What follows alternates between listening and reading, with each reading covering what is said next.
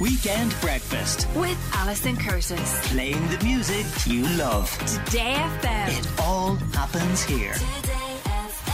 Our entertainment reporter, Shannon Keenan, is here to talk all about Loki. As in, not low-key, as in Loki. Yeah, but I'm low-key excited about this. So, woo, let's get into it.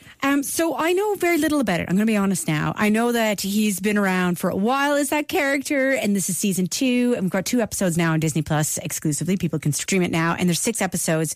But tell us more. So we're going to do a backstory. We're going to dive into season 1, okay? Because I feel like we need to know what happened in season 1 to get the grasp of season 2, okay? So Loki is Thor's adopted brother. Okay. If you didn't know that. Now, we all know Thor. He's massive. He's good to I the like eye. how you say it as well. Thor. I would say Thor. But it's not my place. It's not my place. I'm obsessed with him. I love him. I'm a big fan. So he's the god of mischief, and he does a very good job getting himself into all sorts. And the series takes place after the events of Avengers Endgame. Have you seen that?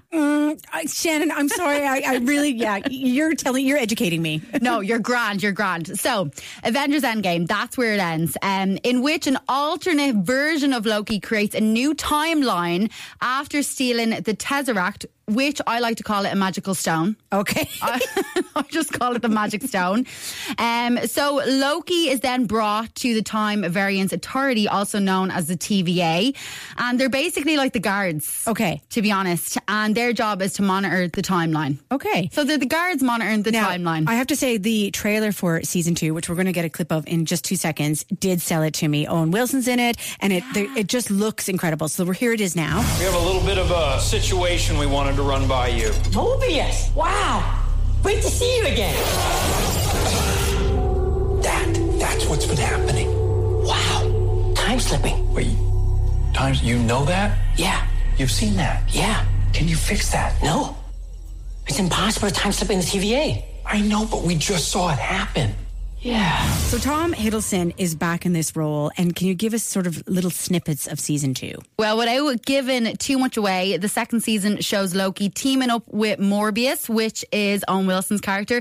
He's fabulous in it. This is like the first time I've seen him in something in a really long time. Oh, you know who Owen Wilson? You've seen him in loads, Oh, right? I've seen him in loads, but I haven't seen him acting in ages. I'm like, oh my God. Well, he did take a long break, yeah. He did, yeah. and he looks great. He has the grey hair and everything. He looks fabulous. Yeah. I'm loving it.